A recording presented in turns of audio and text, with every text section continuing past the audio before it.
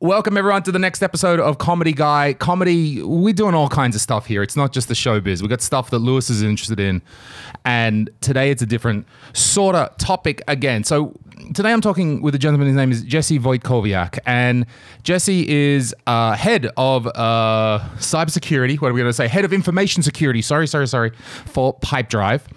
But also he is a former U.S. Navy aviator with about 22 years of experience. And I met Jesse a couple of weeks ago at a cybersecurity conference where he was talking. And what piqued my interest was that day I was watching people talk about cybersecurity and everything. And first of all, most people have got a technology. Oh, we've got this app and we've got a firewall and we've got alerts and things. And that's how we're doing the cyber. And I went, okay, well, fair enough. That's very good. And then some other people were talking about, well, we're going to give training to the people and the training's good, isn't it? And there's evaluations. I'm like, okay, well, that is also very good. And then I think I already knew that Jesse was former, from the U.S. Navy, and so I kind of thought, okay, what's going on with this guy? How did this guy from the Navy end up running the cybersecurity? What's the connection? And when he started to speak, I mean, he was talking about all those things, of course, but then there was some other thread running through it. It was a thread of the people. It was a thread of not just giving someone a training a couple of times a year. It seemed to go further into the organization. And then there was just one little bullet point on the slides, which just said, bullet point, leadership. And I went, boom, that's it. And then kind of the bits fell into my mind that I think Jesse is using a lot of the principles of leadership that I was then surmising that he must have brought from his military experience to be able to implement this excellent idea of cybersecurity through an organization. And I think good leadership principles are a way to do anything in any organization, not just cybersecurity. It's a way to get everybody on board, to communicate to everyone and make sure everyone's good and actually doing it. And when I listened to the talk, I went, yeah, I get it. I see where you're coming from with this. So here in the studio today, Jesse, thank you, sir, for coming in to talk to me. My pleasure. So I surmised after this that I had a small suspicion that kind of wrote you a letter and said, hey, do you possibly at all think maybe you might like to possibly, I don't know, talk about leadership? And, well, in much more polite terms, but hell yes seemed to be the answer coming from you. Yep. Now sir, you're married to an Estonian lady. You've been here for a few years now already. It's a common story, yes. Yes. Yeah, actually, that's of all the things, two foreigners in this room, that's actually not what I was going to focus on in this talk. I realized I've done all this thinking about this, how we're going to have this conversation. I'm like, none of it is to do with two foreigners living in this fine country. Well, my wife asked me to come here some years ago, and she said, just give it 2 months. And we did. And I find that it's a good fit. So I've had no problem staying. Okay. Not to say I don't miss home with my friends and family and that type of thing, but it's a friendly place. The people maybe suit my character, and I don't see any reason to leave, especially when it's so easy to live here because of the technology and the government and this type of thing. So I would agree with that. I'm with that one too. And for me, I've been here for a bit over 10 years now. So this is life now. This is, Estonians, why don't you live back in Australia with the sunshine? I don't know, the same reason as you. I'm stuck all my life and everything's here now. What am I can't? This is it. So, so I guess, very briefly, just to give you context of what you're doing here, you're head of, again, I always want to get these right, head of information security at Pipedrive. So what does that job involve in your words? So, information security is kind of you hear cybersecurity and information security. Cybersecurity is kind of a subset of information security. Information is a little bit bigger. It deals more with cross-organization and information assets, whether they be on paper, in a computer, wherever. And, of course, at Pipedrive, we focus more on the IT stuff, so things that are in databases and what have you.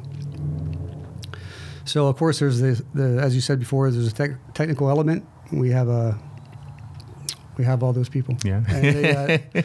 And quite frankly, when I got there, I understood very quickly that everyone's already doing this. They just need someone to put some organization around it. So that suited. So I started, and as time went on, I understood that perhaps I didn't need to worry so much about cybersecurity as a way of organizing and training people so that they could do it better. And so the program grew. And this, like I said, my 4th year, coming on my 5th. I don't think, I'm definitely not coming in there and bringing anything technical that someone there isn't familiar with or know. So like the right people are in the right jobs, doing the right things. I'm just dealing with some administrative thing that helps us achieve processes better, let's say. Makes sense. And that is, I mean, it's a humble and I think a nice way to look at it, that to come into an organization, especially full of specialists, yes, and say, I'm not smarter than all of you. Absolutely. And one of the things I actually love about the job is these, well, first of all, younger people are like, they challenge me every day. So I can go talk to them about an issue or a problem, and I'm learning as much as they are. And I find one of the things actually about the culture I really love is that when I teach someone something about an issue they didn't know about, they immediately get it and they immediately want to fix it. And sometimes it takes 2 months, sometimes it takes 2 weeks, whatever, it doesn't matter. But they're on it, and I know that it's going to get fixed. So it's not like I'm fighting to get these people to do their job. Like, they want to do it. As soon as they have the information, they use that information in the way they're supposed to. So there's a lot of there in terms of changing a culture or getting. It sounds bad, getting people to do what you want, which is not the way that sounds. But it's like if it's not bad if you want people to do something, but it's the right thing to do. It's the right thing for the team. It's the right thing for them. It's not a bad thing to get them to do what you want. I guess you're building a relationship with them. Yeah, of course. And you're explaining why they have to be doing this. You're not just barking an order at them. And sometimes once again, the conversation has to be repetitive. I'm very patient. So I have to have the conversation more than once, or even explain it more than once, or even go learn it and then come back and explain it in a way that they understand it. So, for example, like you said you had a technical background. Sure, yeah, I have a Master's of Computer Science. Yeah. Okay, yeah. So you understand like a developer thinks differently than a network engineer, than a systems engineer. They all think differently. Sure. And then like product people, so they're all in different times and space, and you got to understand how they view time. So, I mean, there's a whole science here, but like in communication, when like a developer, for example, like that guy is thinking about right now. Like he's in the moment. He wants to do things, and if it distracts him from right now or what he's working on, it's not useful to him. Okay. Systems guys, they're actually kind of thinking long term. Like, so their perspective is like, what happens when things go sideways? Mm-hmm. They're always kind of preparing in the back of their head for that day, and but very seldom do you see anybody look in the past. And so like, because agile. Anyway, so and probably security are the people that are like looking the most long term and the farthest in the back, because we have trends that we want to defend ourselves against. So so every time I go in the conversation, I even got to take into consideration like how they perceive time and like how this conversation has to go, so I can get my point across. That is very interesting. And I guess when you said to say that how you perceive the past, it's not often that word, the past, is brought up. And maybe in terms of it's a trend or something, or no, but to say like, how do you perceive history? Everyone's looking forward. Everyone's doing the work right now. I've got to do this. I've got a goal that I'm getting towards. We've got a strategic revenue target we're supposed to hit or something like that. But to actively think about that, okay, I'm reflecting on what happened before. So culturally also, we have 60 countries represented. So even culturally, how people perceive time is different. And so like Australia is much like America, like we're always kind of looking forward. If you're from like India, China, even Russia, I think you're looking backwards a little bit. You have this history, this context, this empire that you were a part of, and it's part of your identity. So you perceive the world through that kind of lens. And so, even these types of things I pay attention to. That is interesting. Like, you have quite a mix of people at Pipedrive, even just in the Tallinn office. Yeah. Are you in that big one in that WoHo building? Is that that one? You're in that one there? Okay, that's very nice. They've got that big stage there, right? That area, that entry level there. I've been in there a few times. Okay, that's very nice. Pretty good, yeah. It's good. I wanted to talk to you today because I run Comedy Estonia. It's my job to corral and lead and provide guidance to these comedians. And I have an office staff as well, just like anyone might have employees and colleagues. And then I've got these artists that I need to work with. And artists are very interesting for me because they are not profit driven. They're not always acting like a paid employee might. I've come to I did some reading many years ago about how to work with volunteers and what were the motivations that were behind volunteers and how were their motivations different from a paid employee, and eventually came to the conclusion you should treat everyone much the same. They were like, well, with a volunteer, you've got to find their reason. You've got to find their motivation for being there and what keeps them going. And then I went, wait, why don't we just do that for paid employees as well?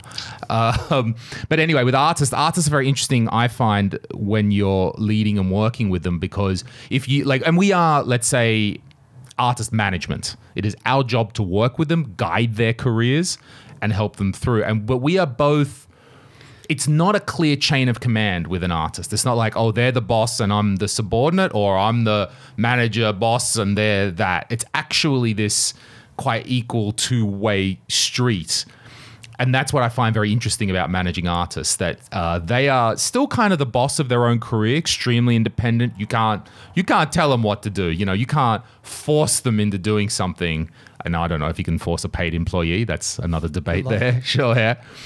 But on the other hand, they look to us for guidance. It is our job to guide them. It is what we are there to guide their careers and give them the best advice. And so we found that. So I've looked, to the practice of leadership and formally studying that, and I found it's paid off very nicely to apply that to both my employees and the artists that we work with. And I thought we could talk a little bit about your military career and your work as a U.S. Navy aviator, and maybe some of the lessons. I mean, there's got to be good stories in there. First of all, there's got to be good stories, and then maybe a few lessons mixed in the middle of that. So now you're in the U.S. Navy, 22 years, as I understand. Yes. Okay, so that's quite now you were just saying you went in straight out of school. Yeah, I went out of high school, and at the time I could have maybe gone to college for wrestling. But wrestling. That career doesn't last. Okay. Navy kind of suited me. I joined up. I went in for actually an education program. They're right. You get to see the world. Why did the Navy suit you over the other branches? Well, actually, probably the Marine Corps would have suited me best. I like structure. Yeah, let's say that.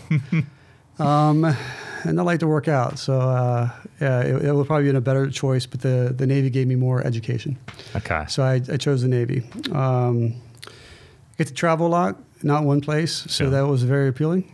And, so I went in, had a ridiculous uniform. Had to endure that for 10 years before I became an officer. And then got a better uniform. So, what's the difference in the uniform before you come to an officer? I mean, you have to see it. It's terrible. Okay. But it's very traditional. Let me put it that way. Right. It's about 200 years out of date. So you joined the Navy, and as I understand, you went on to be an aviator. Yes, I did.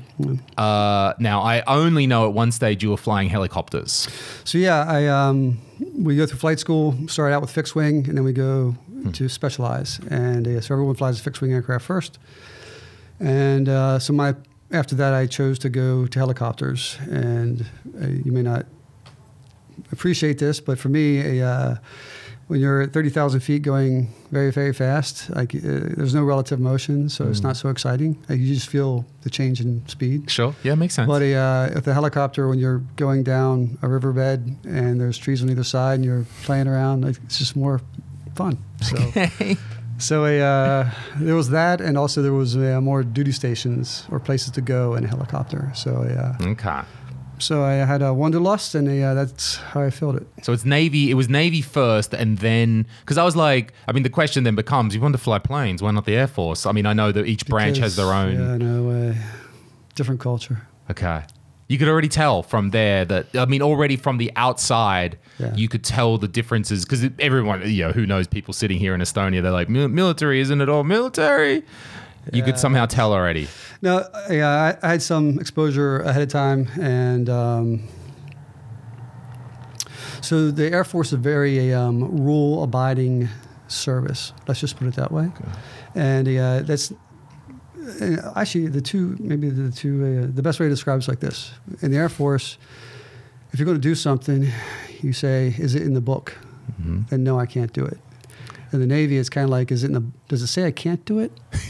Then go ahead and do it. Yeah. So there's kind of a different culture. I mean, within reason, but that's just generally like there's less kind of constraints on your judgment. That, well, actually, I don't want to jump kind of too far ahead in the story, but there was something that, as I was looking through your history, and I saw at least my deep research into the LinkedIn page. Yes, I'm very good with this, right? Now, you worked for an organization in the Navy called NATOPS. So NATOPS is actually a standardization part of the Navy. And so I didn't work for NATOPS. I was the NATOP designee in my squadron. Oh, okay. And so NATOPS is actually a part of a bigger organization we're not going to talk about. And we'll get lost in acronyms. But so they have standards. And there's a designation inside of every squadron that the people live up to standards. And this is done, for everything in part of the organization. It's very comprehensive. So, and it's actually kind of an honor to become the NATOPS officer because everyone flies with you and you kind of know how everyone's doing and you make sure they live up to, or like you hold the bar. So if someone doesn't live up to the bar, then like you're the guy that says, sorry, you didn't cut it. It's kind of hard because they're all your friends, but at the same time, it makes the organization healthier. So. There's a lot there to unpack because there's levels of leadership in there. There's levels of dealing with equals and saying and having to display leadership over those who are maybe on an equal level to you. But just before in that, and there's also the level of putting in procedures into organizations, and the procedures don't necessarily have to mean that this is the rule book, you follow the rule book, and that's it. They don't have to mean that. There are those. And generally, people know what those are. But I think that's one common misconception, like even with Pipedrive, I deal with it now, is that procedures and policy are there as guidance for the most part. And if you're in a situation where this does not make sense, it's probably best that you challenge it. If you have no one to ask and you are without leadership, follow the rules. It'll keep you safe, but it may not be the best thing to do. So getting people to kind of have that perspective is many conversations. So it could be a culture change as well, that people don't understand. There's a certain level of letting them know that you can do, like, you won't get in trouble. It's okay. Like if you take a logical step. And there was just this one line that I read about NATOPS, because as I understand, it's about putting in procedures for the Navy airplanes, about how to fly them, how to maintain them, everything, how to do the whole thing. And just one quote, and this because it was started in the 60s, that it was prior to the NATOPS program coming in and standardizing. It would be like they might have the same plane in multiple different units or whatever, and they would get serviced in different ways. Same plane, why is it being serviced in different ways? And even prior to this concept being introduced, qualified pilots transitioning to a new aircraft were essentially told how to start it and then go to fly. Yes. And that's because you just think, hey, the military does everything. No, the military doesn't have everything by default. This had to be brought in and standardized. And yeah, after Vietnam, we had to make some adjustments. So, yeah. So if you don't have standard behavior, you don't know what to expect. People don't know what to expect. Very often, people they think that they want freedom. Mm. They think that I don't need the rules. I don't need this. People are actually drawn to startups for this. Mm. But as time goes on, the organization gets bigger. Just communication gets complicated, and so like a standard set of rules, once again, is leadership's guidance in lieu of leadership. And so like these things have been decided, do it this way if you can't figure it out. Mm-hmm. And if you're doing it a different way, you may not have thought everything through. So perhaps Just do it this way until you've thought about it for a while. Sure. And look, maybe your way's got, maybe there's advantages to your way. Maybe there are positives in it. Maybe we can roll that into the standard procedure. Well, this is like NATOPS is very heavy. Like, sure, I bet, no doubt. You probably never saw anything like this in your life. But that being said, it gets changed constantly. It gets updated constantly. It's a living document. So, but there's a procedure that goes with the change. So if you say, okay, this isn't working, this is why, and you can define it, you submit your change, and then, if you're lucky, a year and a half, it gets changed. But still, it can happen. So. There is some process there. Yeah. For us with comedians, one place that I encountered this was when we run open mics, probably, shows, 15 a month, right? So every couple of days we've got one happening. Yeah. And any particular show, it can be in some venue, it could be someplace, and there's probably 15 comedians on any particular show in one of those things. So there's 15 people that need to be organized. There's a venue, there's lights, there's sound, there's chairs. Now, hopefully, most of that's already done. But there can be occasion where none of the senior people are there for some reason. I don't know, the bus was late for everybody or something, or we just forgot one day out of whatever one time. And there's been some moments where I noticed there was a whole bunch. I wasn't there. Nobody else senior happened to be there at that time, just coincidentally. And the junior comedians were all sitting around going, what do we do? It's half an hour to the show. We don't have a host. We haven't assigned a host to the show. We haven't done the sound. And I first thought, well, just go fucking work it out. What's the problem? But of course, they're junior. They're new. They don't know what. And it took that time for me to explain to them, okay, mostly things are set up. I'm going to now teach a bunch of you just a little bit. Here's a microphone. Here's how it works. Good, you got it. You know that. Oh, actually, you know what? Turns out you do know how to do lights. And then I said, my direction to you is, if no one is telling you what to do, just go and make a show happen. Yeah. Just somehow use your best intuition or what you know, talk. If you make something of a logical decision, no one will be angry at you. No one will be upset for what you did. Just there are people walking into that room. You have to make a show for them. And that seems to have helped now. Yeah, I can imagine. Actually, like in that kind of situation, do you have a different procedure for every venue? Not too much, no.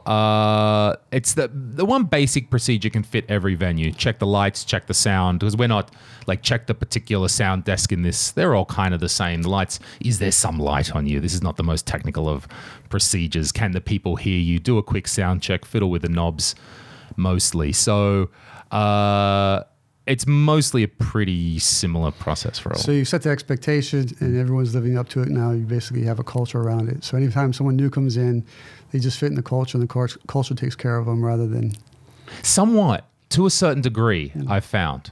To a certain degree, but eventually there is a certain turnover rate, just because some comedian people come in, they try it for one show, 3 shows, a few months, and then decide they don't want to do it. So there is a turnover of people.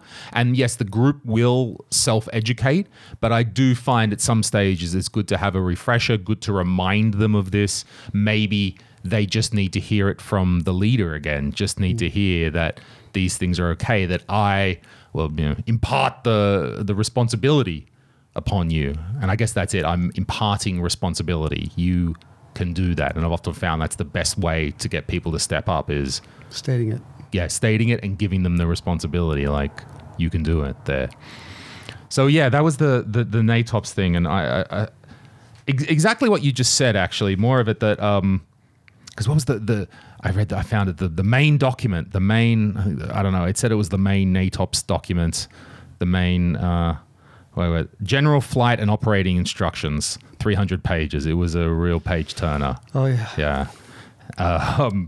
But I like this line from the first page. It was, the standardization program is not intended to stifle individual initiative, but rather to aid commanding officers in increasing their unit's combat potential without reducing command prestige or responsibility. Take charge. You can do it. It's okay. A little bit of decentralized command. You'll work it out. Absolutely. Actually, well, that's the thing, though. If you have a plan it's a plan to deviate from. And like, I've done so much planning in my life, I can not even tell you. But the NATOS, once again, it's a plan. And like, you may do things differently, have a standard operating procedure at whatever squadron, whatever even. If you change ships, you might have a different procedure. So this is all things that you take into account and you learn it as you go. But that's absolutely right. It's not an excuse for poor judgment. You don't use the rules to say, well, the rules said that. I mean, come on. If you're that caliber of person, you probably will get weeded out by your peers, actually. But you're letting the team down by doing that, actually. So, once again, we write it here so we have continuity of operations, but not necessarily as an excuse for like poor judgment. Sure. So let's go. So you start to fly, and you're training on fixed wing, and then helicopter starts to take working with the rotors seems to take your interest at this stage. And what was your first deployment to? Okay, my first deployment was when I was enlisted. Okay. I was on the USS Forrestal, and it was right after the Gulf War, and we went to the first Gulf War. And then were you deployed when the Forrestal went to the Persian Gulf for that? Yes. Okay. No. Forrestal didn't go to the Persian Gulf. They went to the Med. Because oh yeah, you could reach it from either. Yeah, Mr. Australian geography knows nothing over here. Right. Now I see what you mean. Yes. So anyway, basically that's one fleet, and then there's another fleet in Japan, and so they took from the east, and we came from the west. So. Okay, so were you actually in Desert Storm? Were you, or just after that? The first one, no. So okay, we were on the ship, but we didn't get close because the Farstar was as I understood, it was pretty old by the time you arrived. So yeah, if you know your history, during Vietnam they had an accident, and this was called the Forrestal had a fire, and this is where a missile, because he didn't have standard operating procedures, they went skipping across the deck and they hit another plane, and the aircraft carrier was getting ready for flight operations to launch, and so they all fueled. So the worst situation, and all had ammo everywhere. That was actually where McCain, if you remember correctly, John McCain. Senator John McCain. So he was on that ship.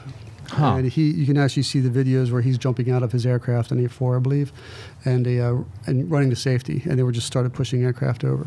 So Forrestal was a part of this. So there was a fire on, the planes were all juiced up, they were full of fuel, they're sitting on the deck, and you said a missile skipped across from one of the planes, or an enemy? Misfired. A misfire, right.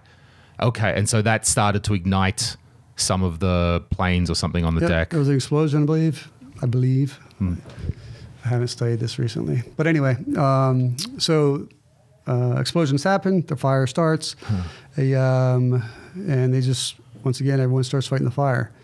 And so this is something everyone's taught in the Navy. Everyone's a firefighter. You learn that at the beginning.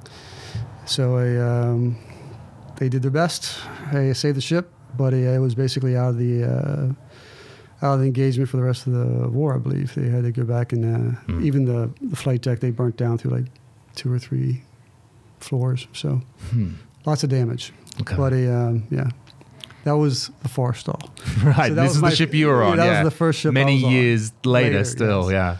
And then after that, I deployed on the Saratoga, and then we did go to 3 cruises in the Med. Basically, it was lovely. And then after this, and they were both aircraft carriers. Yes. Right. So you're on carriers and you're flying helicopters.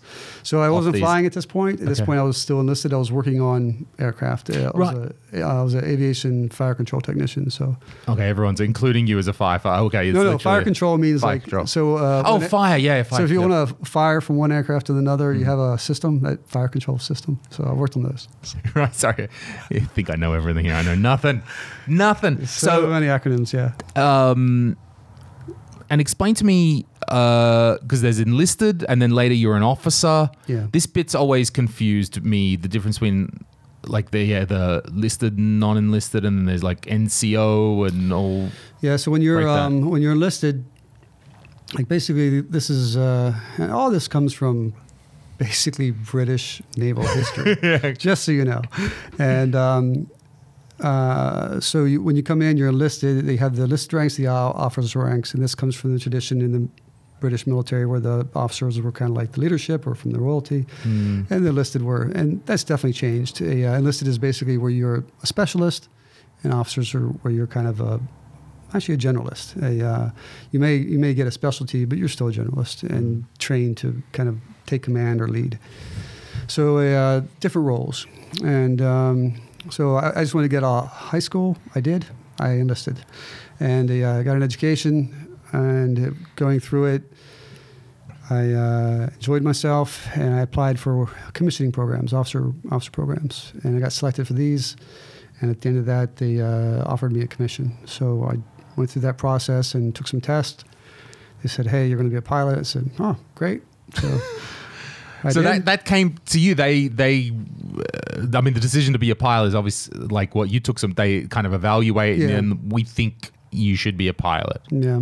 Okay. And what was your reaction to that? Well, it was better than some of the other options. Okay. And I really, it was a great experience. I have no regrets. So. Okay. It wasn't what I expected, but more than happy to do that job. What did you expect? Well, most of the Navy is driving ships, so I kind of expected to do that. Right, yeah. But this, like I said, other options came available, and it was another mini adventure, and like I said, I was happy to do it. The people were great. Really, I don't ever, not one day since I've been out have I missed the Navy, not one. Yeah? But I do miss the people. The people were great, and it was fun while I was there, but I wouldn't pay to do it myself. I mean, not to skip ahead to the end of the story, but I was interested to know about you've lived a military life, a military career with structure, with procedures, and then you're ejected out, and then none of those things, that structure isn't there anymore. Did you find that when you left, you were searching somehow for structure in your life, or were you just like, I'm laying on the beach in Hawaii happy, or how? So I wouldn't say that. I knew that I was getting ready to transition. It was a major life transition. So when I came to Estonia, I decided just take some time off. I didn't want to jump into something else. I didn't want to go get a job. So I took a year off and did a little soul searching and figured out who I was without the uniform. And that was very healthy. And then at the end of that year, I was like ready to go again. So I was hungry, and then I started charging again, and ended up in cybersecurity. So interesting. Okay, because as I've read about that, it can be a very difficult transition from having the structured environment and having the procedures and knowing where you exist in that organization. Then all of a sudden, anything you want, they're nothing. I found, and I have quite many friends who have made the same transition, that the people who identified themselves with their job, like that was who they were. And like many pilots, I'm a naval aviator. That's who I am. And that's how they identify themselves. They have the hardest transition. And it's the people that kind of like, this is something I do, and I know that the ride's going to end one day. It's a bit easier for them. So it's just, maybe it's identity. But okay. All right, I didn't want to skip ahead to the end of the story and injecting that, but that is interesting, transitioning between jobs and finding your new place and your new mission and the next thing that's up. And okay, you were quite happy to take that year, and indeed, like it wasn't, I don't know, I would hazard a guess that maybe if you've got good people around you, you've got a family, you've got a wife, this helps to keep you stable in that time. Absolutely. And you don't sort of run too far off the rails and keep it calm. Yeah, good support is always important. So, you have Skype these days, or even better things. Really? There's a Skype? I've never heard about that in Estonia before. Well, I have to tell you a Skype story real quick. Yeah, go ahead. Forgive me. But, no, please. Like when I started doing those cruises, I was gone for 6, 7, and 8 months at a time. And that was hard. We were getting mail, snail mail. Oh.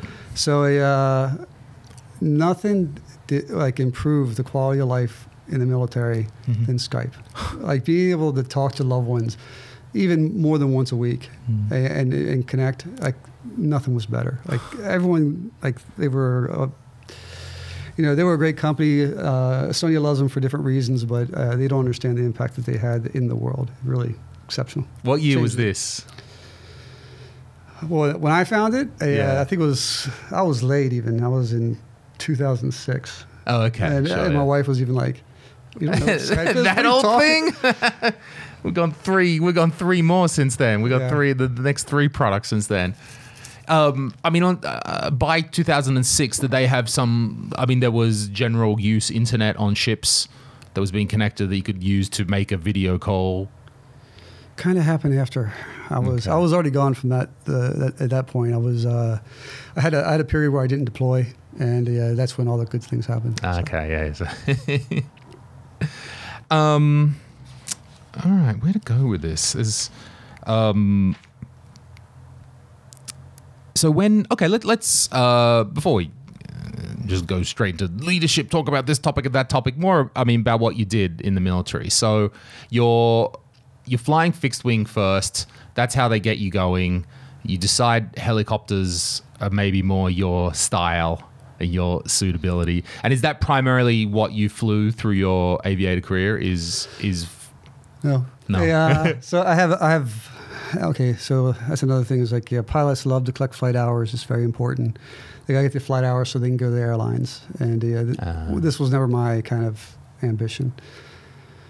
But so I have about half and half. Half my flight hours are in helicopters, the other half are in fixed wing. And I flew other fixed wing aircraft that were mostly like transport. So okay. What sort of? I mean, so it was called a C-12, which is like a King Air, okay, and that's actually my favorite aircraft. And then a C-26 was called I think its official name is like a Swearinger sewer pipe, but I don't know what the civilian designation is for it, but it was bigger, but not my favorite aircraft. Okay, so big transport planes. No, not big transport planes. No. Okay, not like a Hercules or something. Yeah, yeah. But 26 people for the other one. So mostly the admiral and his staff and those type of things. Okay.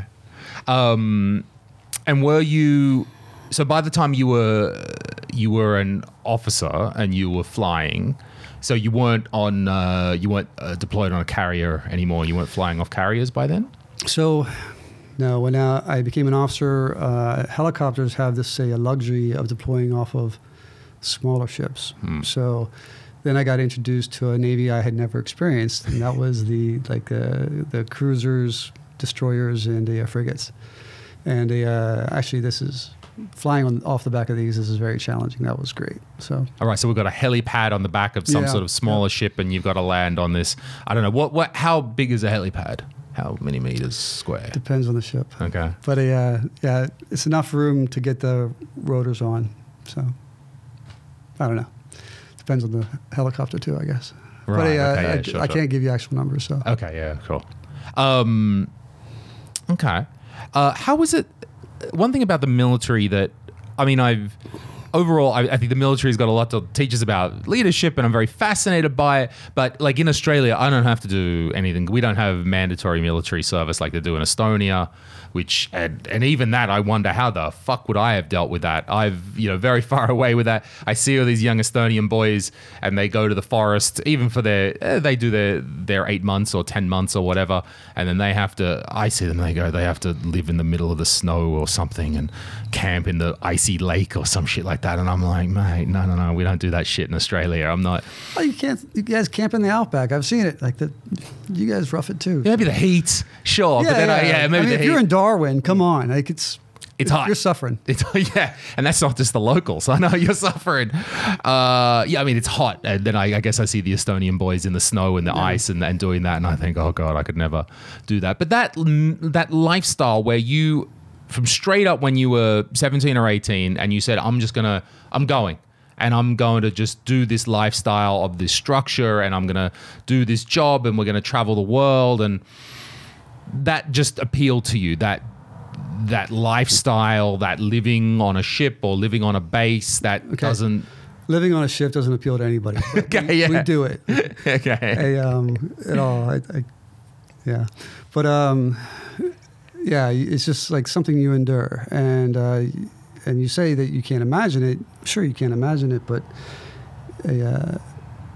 given a situation, you'll adapt, and so you just get put in situations and you adapt to them. And it's not like you're going there cold. Most of the time, they're putting you in a situation, they're training you on how to deal with the situation. You deal with it, and then you move on. And so, like, even when you, like, if you're doing Arctic type of operations versus hot weather operations, I mean, there's training for every one of them. So they train you, you do it, and then you learn and you move on. So even camping out in that miserable environment, I have to say, they teach you how to do it. You do it, and you move on. Like it's not like you look forward to it. You just know it needs to get done. And I think in Estonia especially, they need to know how to do it. Yes, there might be a more pressing need in Estonia than, say, we're not too worried about someone making an invasion of Australia.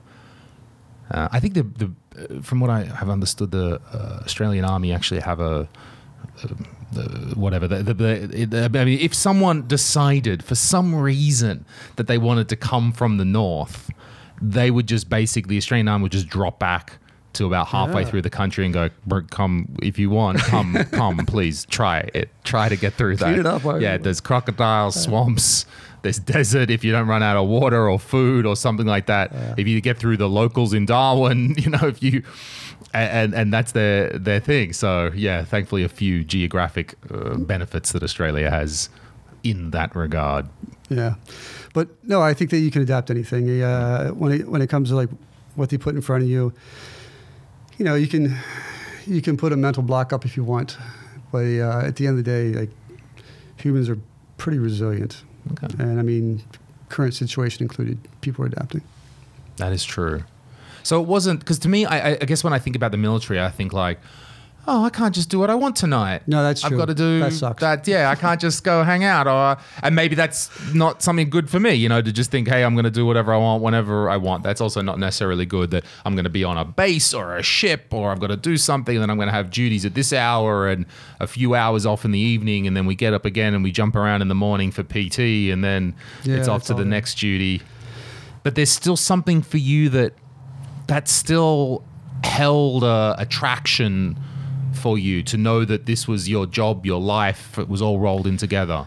Yeah, once again, going in, they never told me about standing duty. They didn't tell me to stand in watches. I mean, you didn't know about these things. They were like, surprise! But like I said, you deal with it. And those things weren't all bad. You learned some pretty valuable lessons there. And PT, like it is terrible. I mean, you're waking up at 5:30 in the morning to go PT. That's like it doesn't. No one's out there, and no one loves it except the gunnery sergeant. The only reason he loves it is because he has a sadistic like humor, and he's barking at you in a way that like he's having fun. And if you ever, and actually, like I've even seen people crying when these guys are yelling at him. But if you listen to what they're saying, it's usually hilarious. I mean, it's really funny. And so I came from a very, let's say, vocal family. And so when I got there, like these guys weren't yelling worse than Dad. So I was listening to what they were saying rather than reacting to being yelled at. And like it was like there was plenty of times when I was laughing and I shouldn't have been. So they know it sucks. They're having their fun. If you can be a part of it, you just endure it. Like the more you suffer together, the more the team grows together. I mean, you get to go through that. There's nothing like suffering together than suffering together. Like, it just is. You don't have to like everybody. Like, you just do it. And maybe that's a lot to ask, but for me, it came natural. I kind of knew the purpose, so it was easier to swallow. Maybe. When you described, with the gunnery yelling at you and doing his whole kind of thing, when you kind of talk about it, though, you talk about it like you have a kind of built-in level of detachment there, that in that moment you could at least listen to his words. You weren't taking it personally. This guy's yelling at me. You could at least take that half a step away, which is maybe what was needed there. Yeah, like I said, maybe it was. Like I said, my father was a joker, number one, and number two, he He didn't let anything slide. So I thought I was being clever. Like he was already there.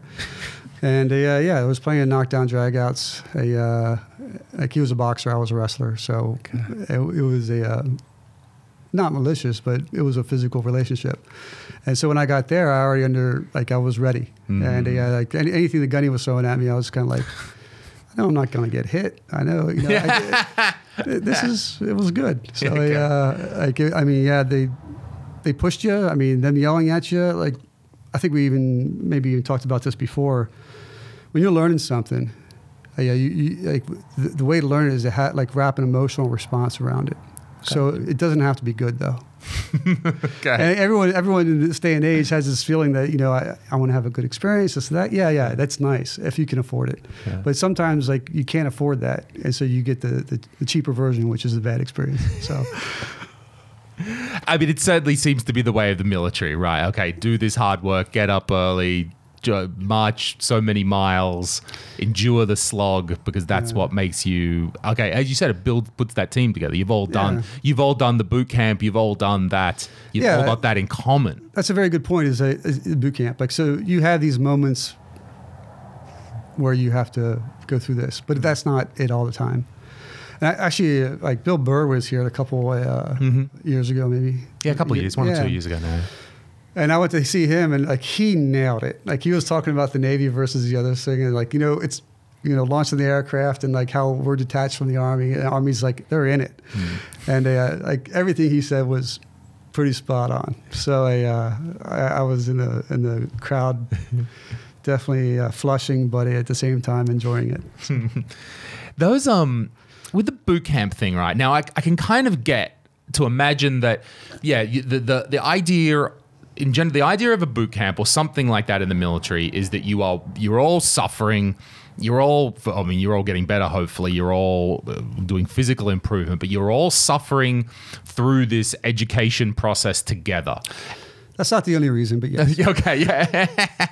And then at the other end, you've got that. I mean, yes, you've learned all these things, and so at the other end of all of that, you've got all these people that you're with your group or your battalion or whatever is and you've had that common experience. They've made this common shared experience that you've got, so you can build off that to work together. Yeah.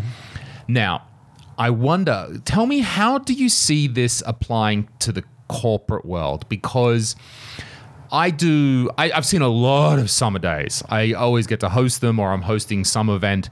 And so I've seen every level of team building, every level of we're having an overnight in the woods and we're going to camp and as the company, and I've seen we're in the nice hotel, and I've seen all the different, and I've seen companies try to replicate that. And most of the time, I guess a little cynical comedian, I'm like, this is all bullshit. Really, it's just we all get together and drink and have a bit of food, and that's a team building exercise. And but there must be some level that, and some companies do seem to do it. We don't need to go to boot camp to bond as a company, possibly. No, I hope not. Yeah. I hope not, mate. I'm not joining that company. Yeah. So how do you think that can relate to shared? How can it work for a company to create a shared experience that's sufficiently difficult or involved enough to get that engagement with people? Tough question. So let's say that boot camps aren't a bad idea. You bring everyone together for some short period of time. I think maybe 2 months is too much to ask for any time. Sure, it might be a bit, yeah. Yeah. But at the same time, it allows people to get on the same page. That being said, you should all have certain common experiences. And then, and also, you're basically trying to establish the foundation for your culture or your values. We talked about this in that speech. Values are probably, of culture, values are probably the easiest thing to address. And actually, even in the military, every branch has its own core values, and they're all different. So, and how you explain those values and the expectations around those values, I think that's important. That you're laying the foundation, if you will, that everything's going to be built upon. So, in that sense, I think that it has to be well planned if you want to do a boot camp. There should be like common experiences that everyone takes out of it, not just this group, but it should be related to the last groups. And if you're just doing a different set of activities, then you're doing a team building event. Right. But if you want to like lay a foundation that, or the culture of the organization and the values and stuff like that, then it has to be like something identifiable that carries value from year to year. So things that people are going to identify with. So I think it's a tough challenge how you do that.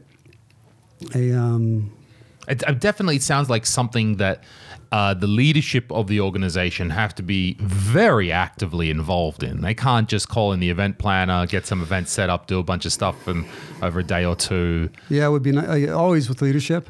It would be nice if they have a vision. Okay. So if they have a vision, then call the event planner and say, like, this is what I want to accomplish. And I do think that a leader like is better off getting the event planner and having them do it. They're the specialists, right? Sure. Well, no, yeah, not they should do it. Pardon me. Not they should implement it themselves, but the leader then can't. I mean, you've got to be imparting that vision somehow. Now, whether that's a talk, whether that's being active with them during that boot camp, whether that's just doing it right along with them, and whatever the suffering or the suck is the whole time that the leader is not there that, with them. But yeah, sure. But like for example, in Pipedrive, we usually have we have a boot camp, and usually it's 2 or 3 days, or did before COVID. So things are changing. But we definitely have a standard set of videos that you watch concerning our founders, and they try to arrange an evening where you get to meet at least 1 or 2 of them. And so you meet them, you can talk to them, ask some questions, and have that experience. So in that sense, I think those are kind of the core things that everyone in Pipedrive gets to experience. And then there are other activities, and usually like around team building or a way to think critically or creatively.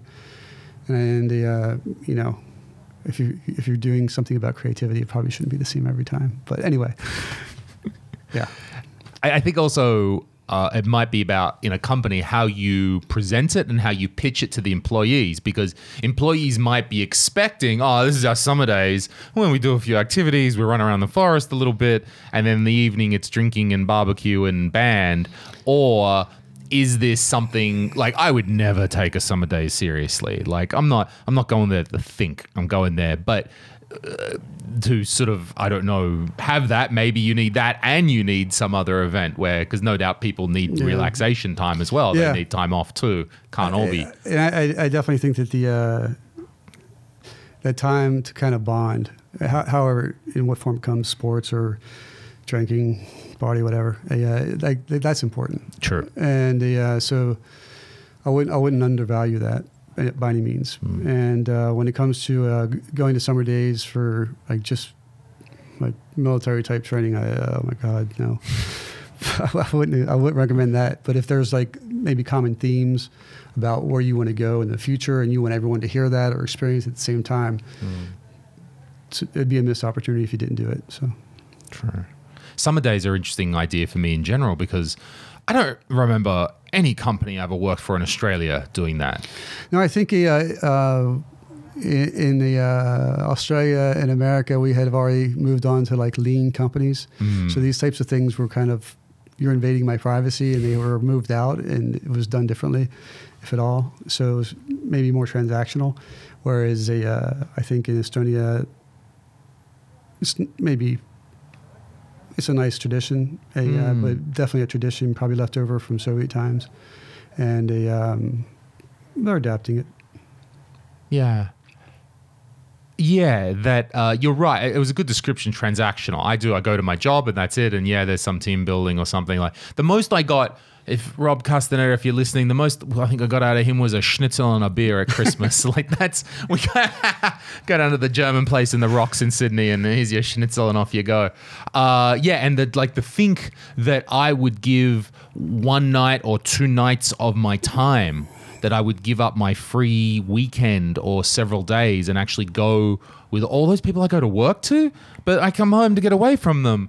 and now I've got to go spend 2 nights with them. It was a fresh idea, at least. Well, not for me, because I've never had a proper job in Estonia. Yeah. So I'm not actually complaining against them because they gave me a lot of work over the years. So when I say I know about summer days, just because I've been the host, not that I've actually been on the other end of them. Yeah, they're good. Like they can serve a purpose, but at the same time, I have gone to them and been like, I'm not really interested in another party. I've been drinking for 22 years. I'm done with that. So.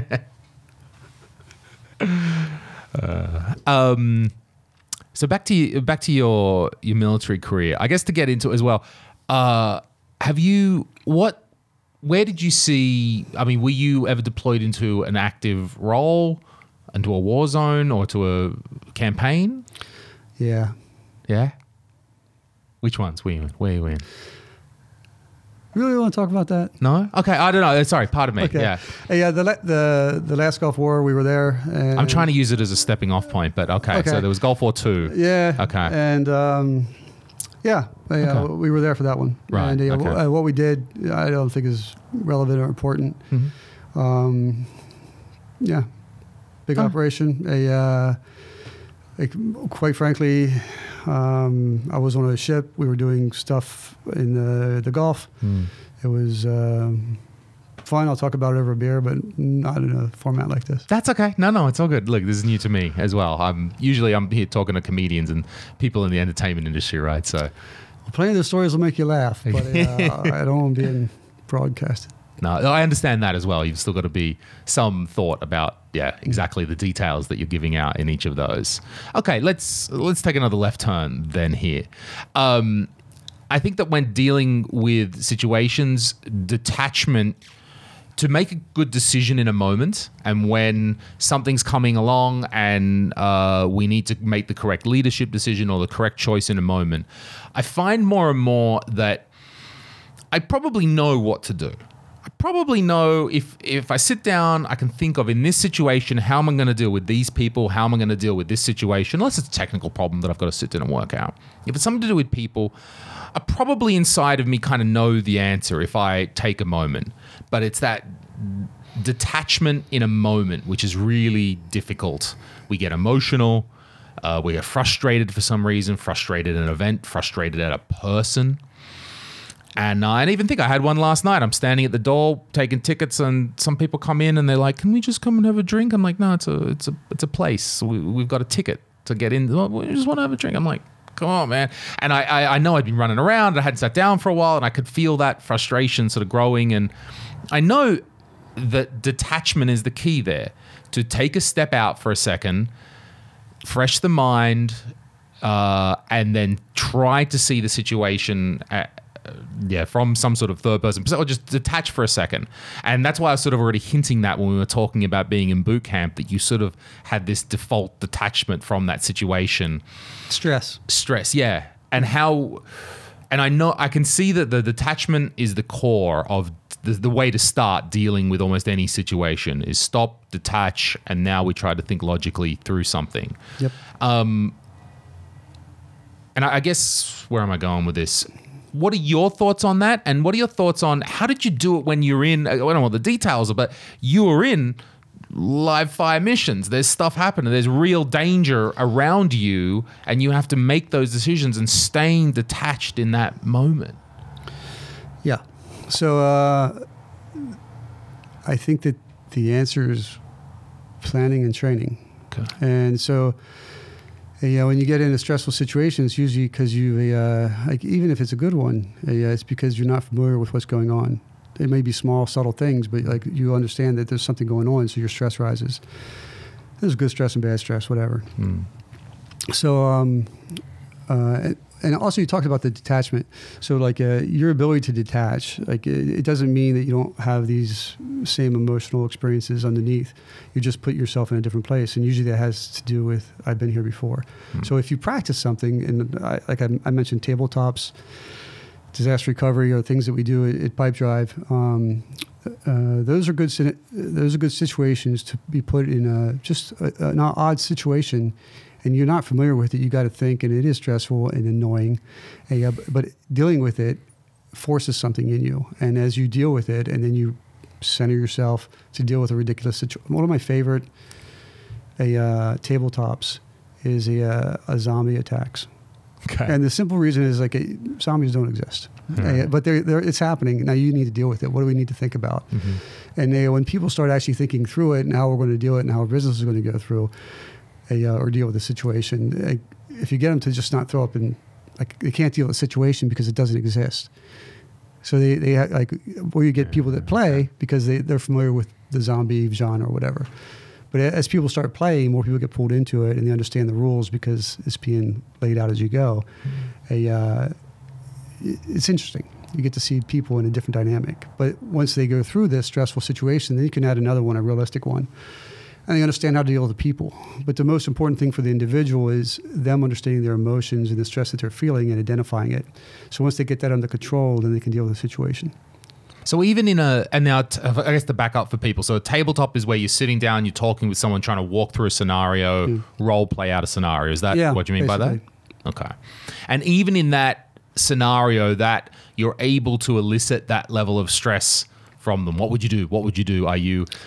Yeah, I don't sit there and do that. Usually, usually you have if you plan it well, you have time. And so, for example, like at this time something happens, at this time something happens, and you have they're called injects. So as your injects come in, people deal with the new information, and it's how they deal with that information, and it'll change their direction. Okay. And so a lot of times, just those changes of directions or knowing how they're supposed to respond. Some people do it very naturally. They're good communicators. They deal with stress naturally. Mm-hmm. You might even be surprised who that is. Other people can't deal with the fact that they don't have all the information. They don't want to make a decision because they don't have all the information, and they freeze. And so you got to get them in the situation where they're used, or get them in to have the experience where they have to make these decisions. Mm-hmm. They have to. It can be the wrong decision. Go ahead and make it, and we'll talk about it later. Mm-hmm. And right and wrong, when you're in. Where you're in a let's call it, when you're experiencing a disaster, there's probably no right or wrong. You're dealing with it. Mm. It's just your actions, you're either going to resolve it quicker or later. So you're just trying to minimize the damage that's done to your world or whatever. So for business, this has to do with dollar signs or time or people losing work time. Military, a lot of times life or death stuff, so you had a different risk assessment. But basically that's it. You just want people to deal with a situation. The more experience they have with dealing with stressful situations outside of work, not the ones they know every day. Mm-hmm. You got to bring something that's an external experience, push it in, and now what do you do? And that works. And the more you do it, again, at the beginning, it's ridiculous. It is ridiculous. You're LARPing. Live action role playing. No one wants to do this.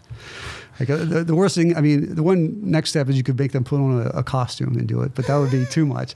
But you get to have this experience, good or bad. They're learning from it. Okay. They're learning how their other team members work.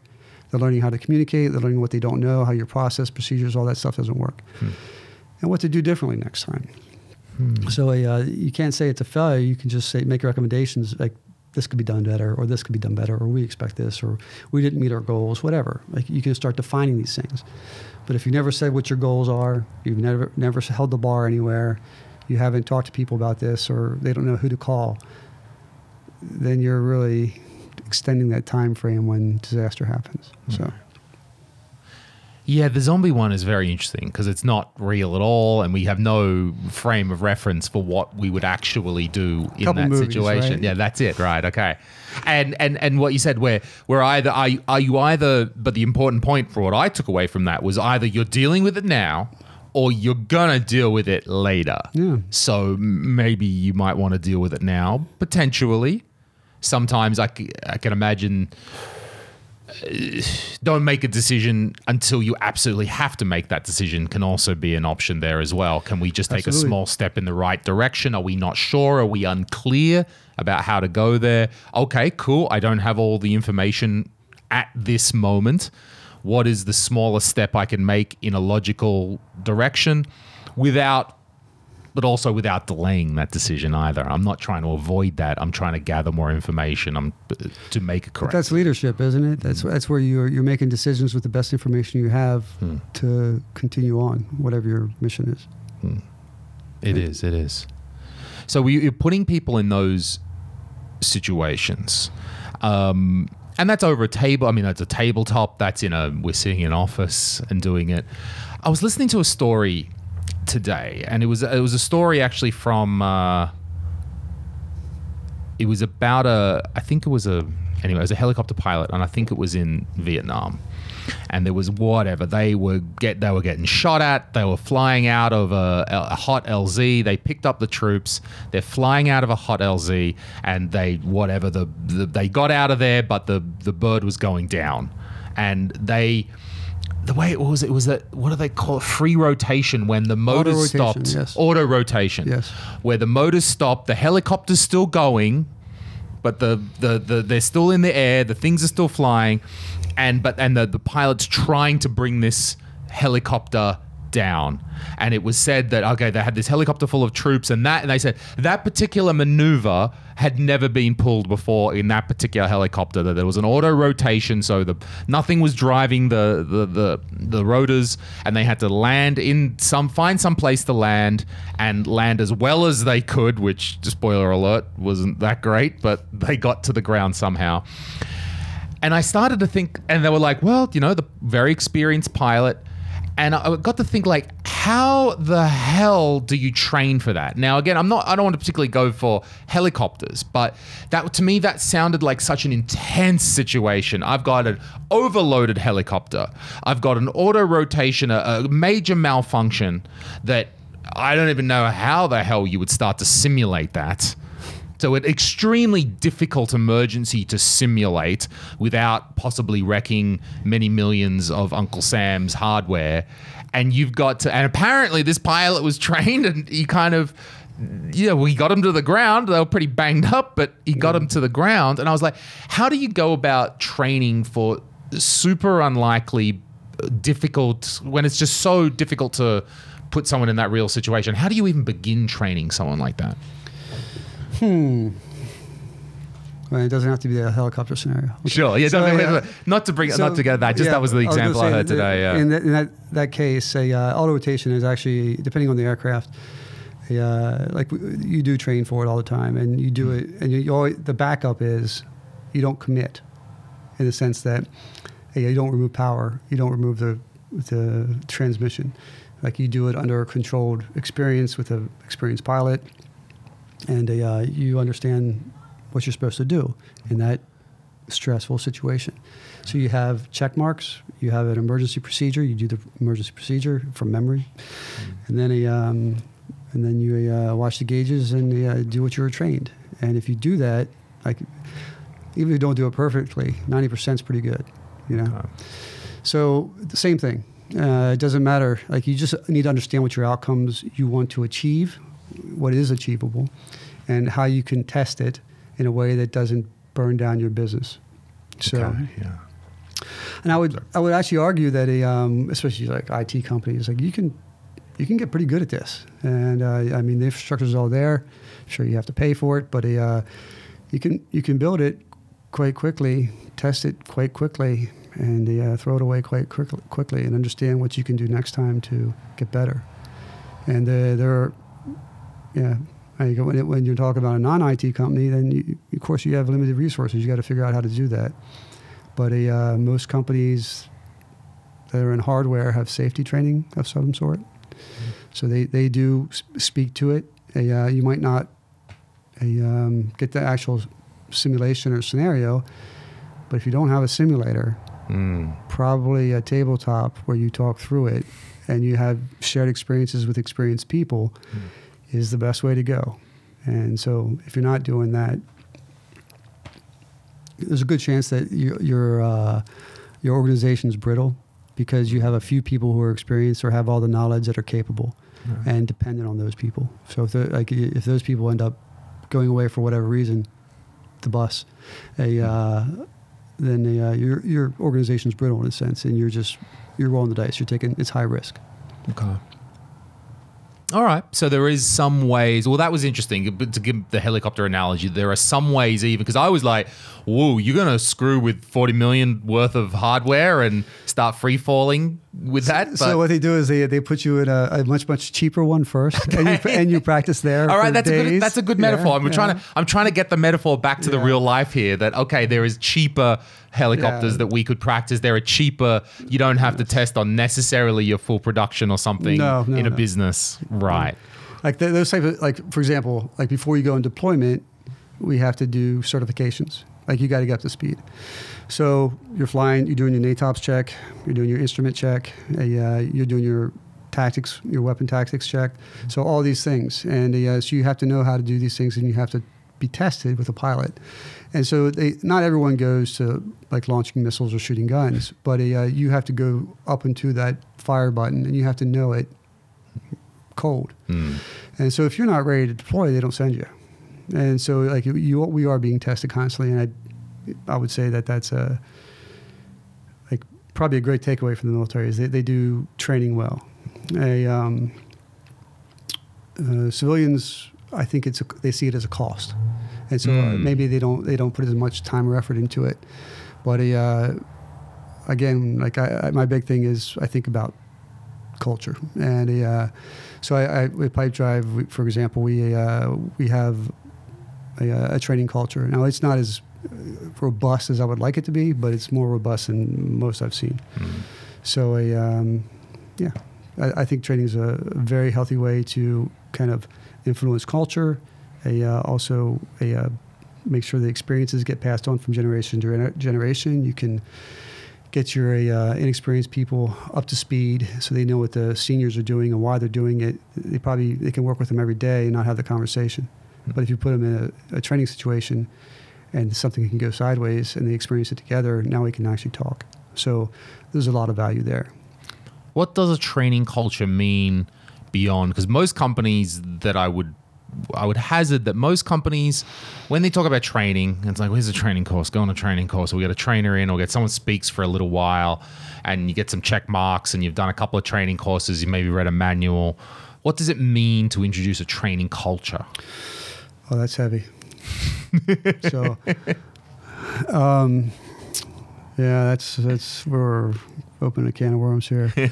But I think that it depends on the company, number one. Okay. But what I've seen at Pipedrive is we actually have everyone's involved in kind of lifelong learning. Everyone's just like reading a lot.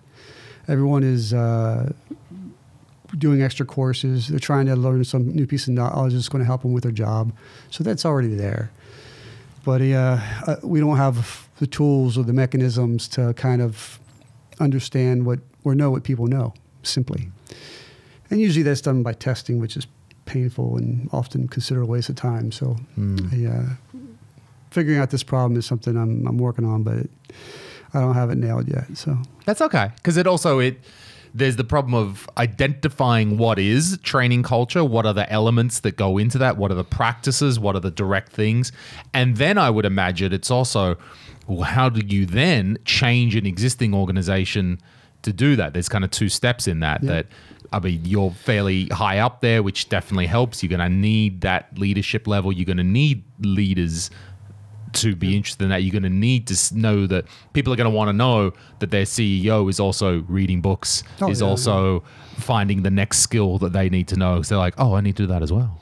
But it's tough, and training, like making good training, that's tough. Yeah. And I've made all kinds of bad training, so I know. But getting good training is tough, and then because it's content, and at the end of the day, you don't want to have the same content twice. Like very often, you don't even want to have content about the same subject more than 2 or 3 times. So there's a challenge there. Going back to knowing what people know, and like if you don't know, like you're probably giving them the wrong training, and you don't know how to engage them. And if even if it's great training, who's it great training for? Probably not the entire organization, right? So that's a challenge. So individualistic. Yeah, that's so down to the person. What are they? I mean, we're talking about great content, and I mean, in comedy, that's very obvious to us. People don't want to hear the same joke twice. That's Clearly, yeah. we got to keep turning over. You can hear a song many times, right? Songs that? get but because it's a surprise.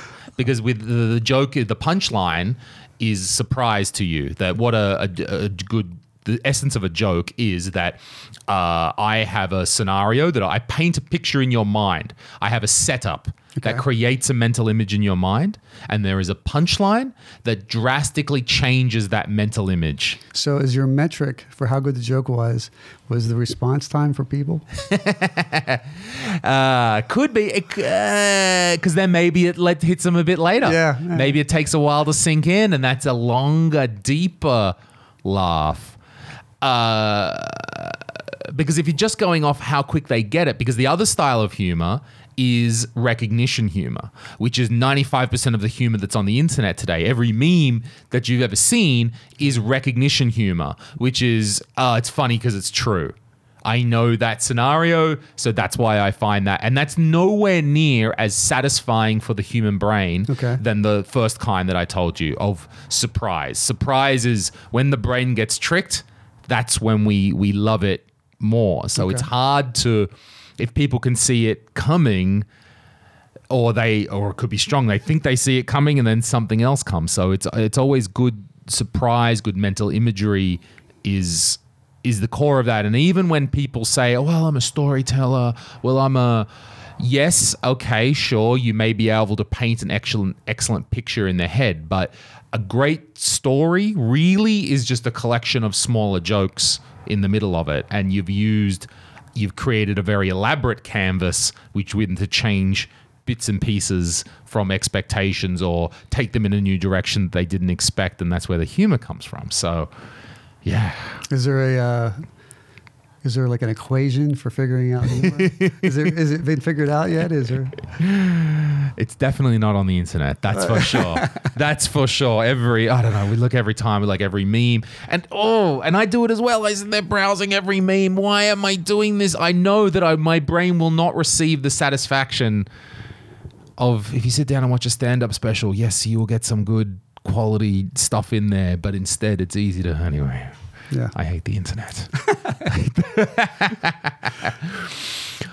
What was that? This was good. I like this thing about training and the individuality and how hard it is. I used to be, we talked about that I was in IT before, and I was a software trainer. And I think my first boss, Rob, quickly worked out that I was better at talking than I was at programming and sitting down all day and doing that. And I could do it, but I was a bit of a brat. I was a bit of an arrogant piece of shit back then. I don't think I had humility when I was 22 graduating from university. I thought that I was like, where's my money? I'm a software engineer now. I should be getting $100,000 about next week. And I wasn't I didn't have that. I didn't have a humble philosophy. I didn't have a growth mindset. I wasn't learning. I was like, I'm learning. Where's my money now? And he sent me out training courses. So he was like, well, okay, you arrogant little shit. And I had to go teach when I really hadn't even learnt it yet. And he's you're gonna dance, boy. And I had to dance, and I had to teach Java at first. I was teaching Java, Sun certified Java training when I'd learned Java at university. I'd been a tutor for some subjects, so I could kind of do that. And then there was this other enterprise integration software that I just had to learn and then go teach. And I remember, I was shit scared. Yeah. I mean, I was scared. I had to sit there and do the exercises. Some days you're one day ahead of the students as well, you're sitting in a hotel room and you're in Bratislava or something because that's where the boss sent you. You got to give a training course to some company. And I'm in my hotel room in the evening drinking a 4-pack of beer trying to do the next exercise because I'm going to need to teach it the next day.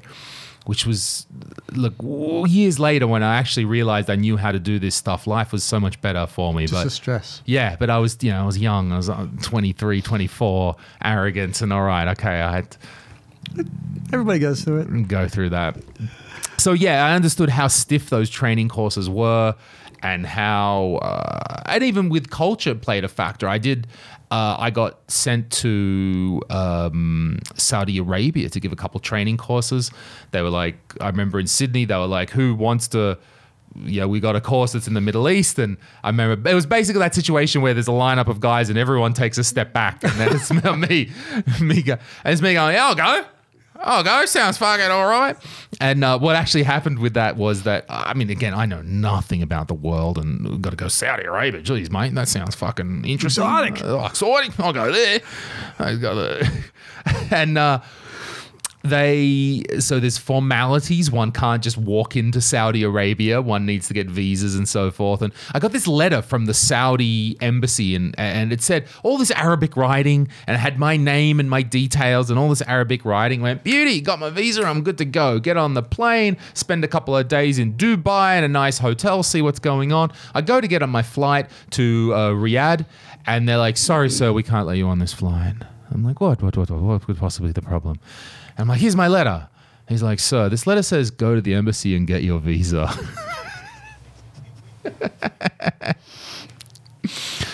So there are calls made. I'm calling Sydney. I'm calling Riyadh. I have angry people on either side. They're going, what the fuck are we going to do with you? So I'm holed up in Dubai for a few more days. I check myself into a cheap hotel as like the least I could do for my boss to not, have him this whatever hundreds of euros a day in some nice fancy hotel. So I check myself into some small place. I camp out there for a couple of days.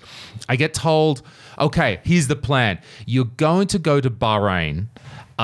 You get a day in Bahrain, you'll get a hotel room. You will meet a man in the lobby of the hotel. Give him your passport at 7 a.m. He will come back at 8 p.m. in the evening with a visa. Now, this does not sound like a good plan, but I am in no situation to argue with any. I'm like, give it to the guy in the hotel? What? I lived in Bahrain for a while. Okay, but I got to do it, right? So I did it. I met the guy at 7 a.m. in the morning, the gentleman. I was there one day after the Grand Prix. Not like I complain for these things. One day late. 2005, maybe? Yep, I was there. Huh. Okay, I could have just called you up. I should have, yeah. Yep. I mean, like, Jesse, you don't know who I am. I'm this idiot. I'm stuck. So yeah, they got me into Saudi Arabia. I got the visa, and then I was able. We were a bit delayed, but what I learned anyway. Where was I going with this story? Yes, training culture is that I was giving courses it was for Saudi Aramco, giving training courses to them, and I understood there was the worker guys, and then there were the leaders, the bosses in the room, and it was very important for the workers in the room to be seen to be doing it well for their bosses. Mm-hmm. And maybe if I'm teaching some Europeans, I can be more like, no, you didn't do that right. Here, this isn't right. I'm going to sit down and work with you, but I could be more direct, like, no, this isn't correct. I understood really quickly, like, I couldn't say that. These guys didn't know what they were doing. They didn't really know what was up, but I couldn't. They were the dumbest students I had if you wanted to put them on a scale. But there was no way I could tell them with their boss there, because that's going to be very bad. And my only criteria that I'm being judged on is the Friday survey that they take when they evaluate the trainer. And so I can't annoy these guys. So I've got to work with the bosses in the room, and they know even less. But okay, I'm certainly not going to tell them they're wrong. And then I can't make the employees in the room see bad to the bosses, and yeah, I had to dance in this cultural environment. How was it for you working in Bahrain and in the Middle East that way? How culturally? I mean, of course, there's culture shock, but I have to say that I really enjoyed Bahrain. I didn't know what to expect. I got there and I lived there for I think about 2 years, and I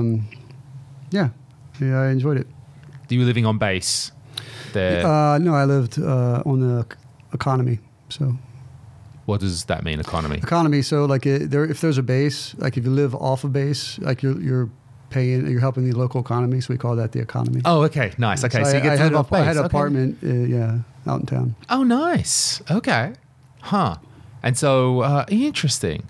And but you're working on base, so you're still mainly working with Americans or American military, or you're working with local people?